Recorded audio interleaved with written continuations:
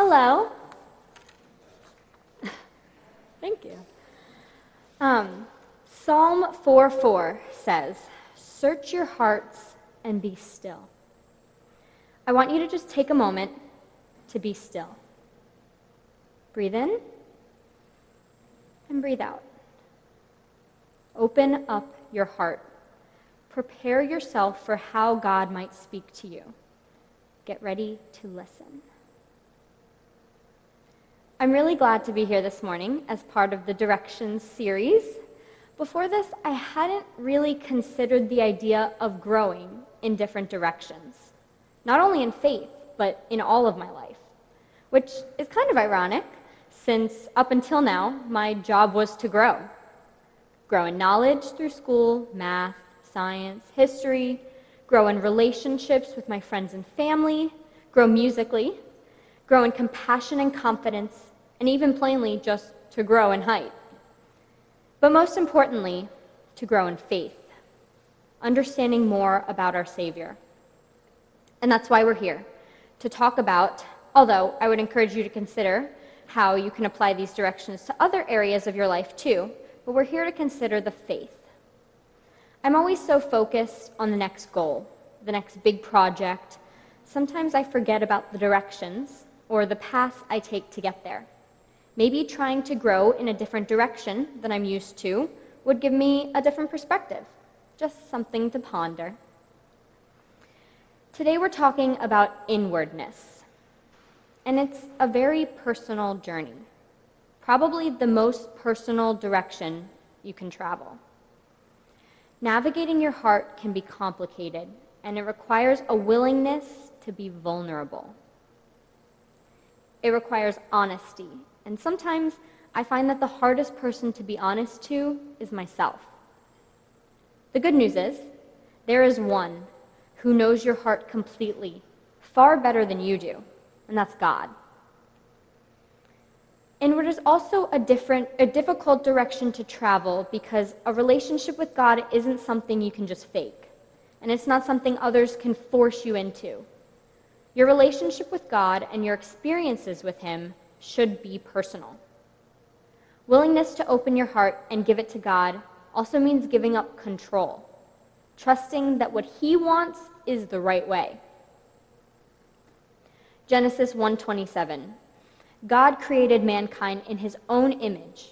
In the image of God, He created them. Male and female, He created them. Pastor Joe sort of hinted at this when he was talking to Danielle, but a personal journey, an intimate relationship with God doesn't make me less Kara. It makes me even more myself.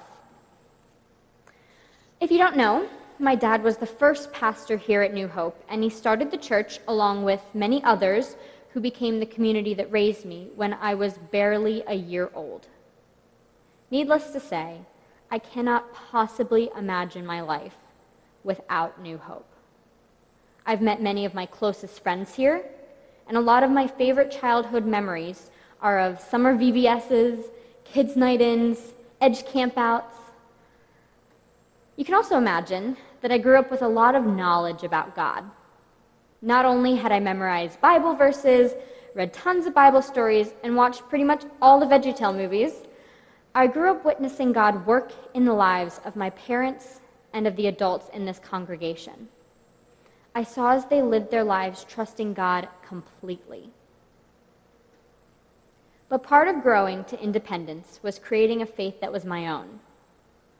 As a child, I had a lot of knowledge about God, and I'd seen God working in others' lives, but I hadn't felt His intimate presence in my own.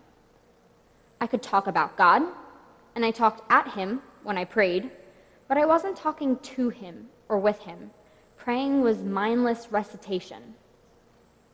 I wish I could tell you that I remember the exact moment that I realized I wanted and needed a more personal relationship with God, the moment I was ready to start growing inwardly, but I can't. I recognize that everyone here is at a different place in their faith journey.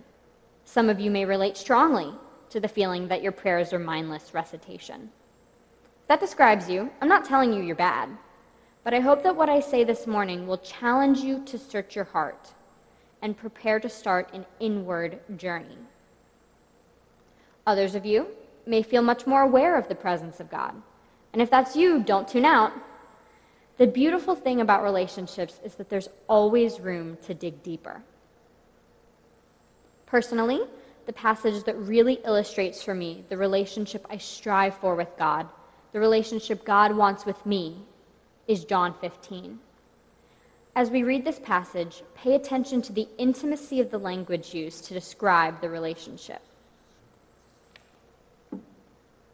I am the true vine, and my Father is the gardener. He cuts off every branch in me that bears no fruit, while every branch that does bear fruit, he prunes, so that it will be even more fruitful. You are already clean because of the word I have spoken to you. Remain in me as I also remain in you. No branch can bear fruit by itself. It must remain in the vine. Neither can you bear fruit unless you remain in me. I am the vine, you are the branches. If you remain in me, and I in you, you will bear much fruit. Apart from me, you can do nothing. If you do not remain in me, you are like a branch that is thrown away and withers. Such branches are picked up, thrown into the fire, and burned. If you remain in me, and my words remain in you, ask whatever you wish, and it will be done for you. This is to my Father's glory, that you bear much fruit, showing yourselves to be my disciples. So, funny story. Pastor Joe asked me to preach back in 2019, and I began praying about what passage I would want to talk about, and John 15 was one of a few that were on my heart. When COVID hit, Shannon Chastain decided to restart the women's Bible study. And guess what passage we looked at? Yep, this one. Without a doubt, I knew this is what I should talk about. And that definitely qualified as one of my mom's go God moments. The part of this passage that really jumps out at me is that Jesus doesn't just say, remain in me. He says, remain in me as I also remain in you. When we're trying to grow inwardly, we're not focusing on living through him. We're focused on Jesus living in us. It means searching your heart and surrendering it to Jesus. It means recognizing the need and importance of a relationship with the Lord and developing one. That might seem overwhelming if you're not quite sure what you believe or where to begin. Maybe you have doubts you're struggling with, guilt, fears, or even anger towards God.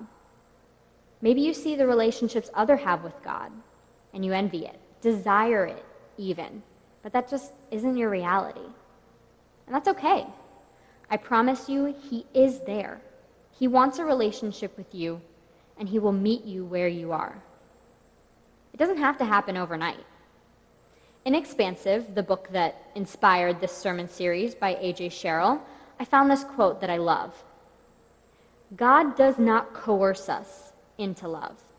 God woos us by knocking gently at the doorframe of the soul. Our role is to actively answer that knock and passively permit God's entrance into our lives. This, then, is the beginning point of expansive spirituality, giving God a radical welcome into the chambers of our being, allowing the Holy Spirit to fill us completely, body, mind, and spirit. But what does it look like to answer the knock? I think it means making quiet time a priority, because let's be honest, if it's not high enough on the priority list, it won't happen. We'll make excuses. I was just really busy. A lot of things came up today. I'll do that tomorrow. Sometimes I think I'm scared, too. What if I can't hear what God is trying to tell me? Or what if I don't like what he's going to say? If I'm being honest with myself, I'm not very good at being in absolute stillness. It's frightening because in our world today, it's unnatural. Complete silence is basically impossible. There's always the hum of the washing machine or the vibrating of a cell phone. It's also too often preoccupied, not giving God my full attention. It's hard to be vulnerable and easy to get distracted. But I think that real quiet time, real silence with God, is about giving up your heart. Before we started the Bible study this summer, I'd never done a breath prayer, but it was something that Beth Moore encouraged us to try. If you don't know what it is, I'll explain.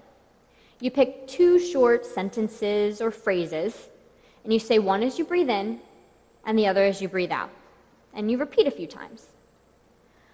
I tried to make these breath prayers a regular part of my quiet time, and I think it helps me to be vulnerable and open up my heart.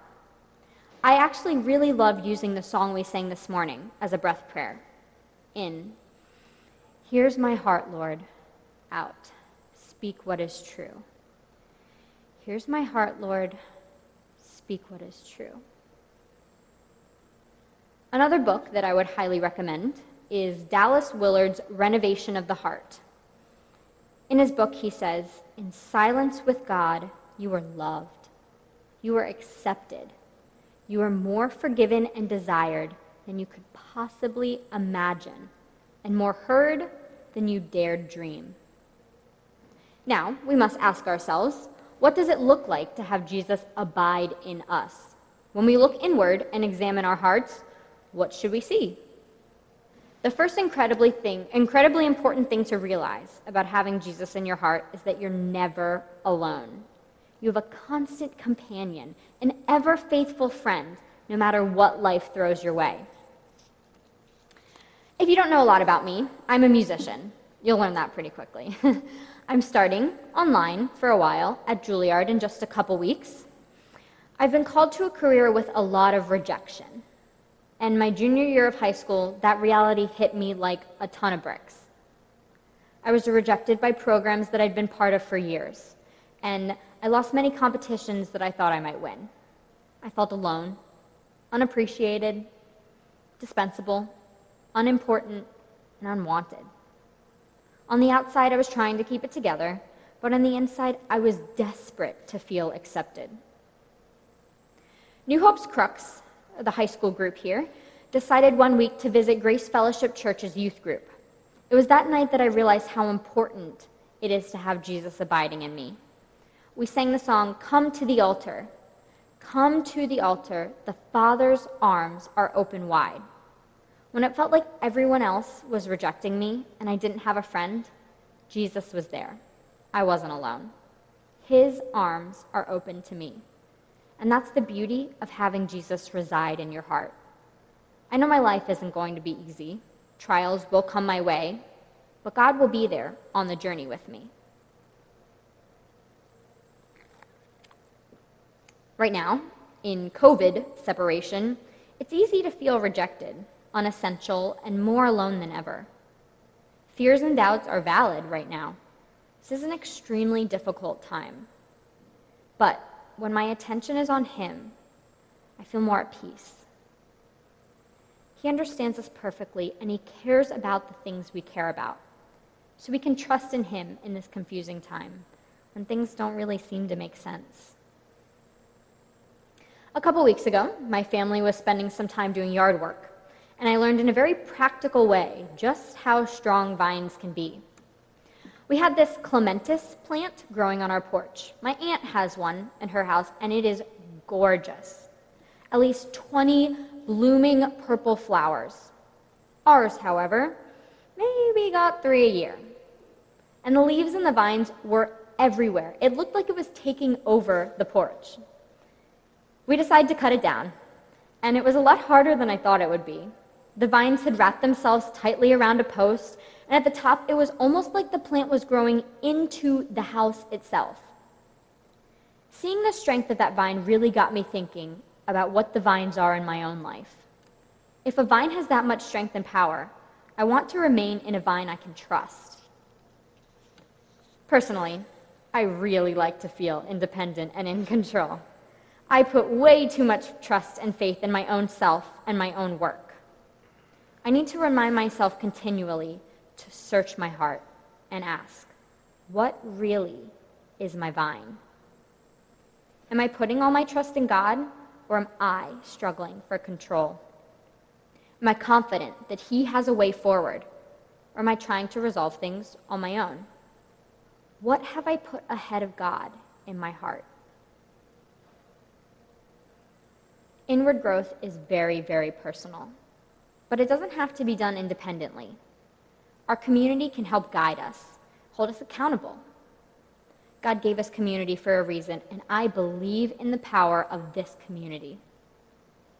Just a few weeks after my experience at Grace, I joined a house church at New Hope, where I felt both accepted and challenged to continue growing spiritually. It was exactly what I needed at that time. And if you aren't in a house church right now, I would highly recommend joining one. It is a life changer. Community is something that I've taken for granted here at New Hope because I've had it since day one. Literally, a house church came to my hospital bed. During COVID, I realized how much I miss this community. But I've also realized that in order to be part of it, all I have to do is reach out. People here care and they love. And the same is true for God. The times in my life that I felt the most distance from God are the times that I myself haven't put the effort in and reached out. When we trust in Jesus as the one true vine, when we are inwardly rooted in our relationship with God, we bear His fruit. When Jesus dwells in our heart, we become His light for all to see. Lisa Ballard is one of my mom's prayer partners and was one of the first people ever to pray over me. The image she got when she prayed was the Star of Bethlehem.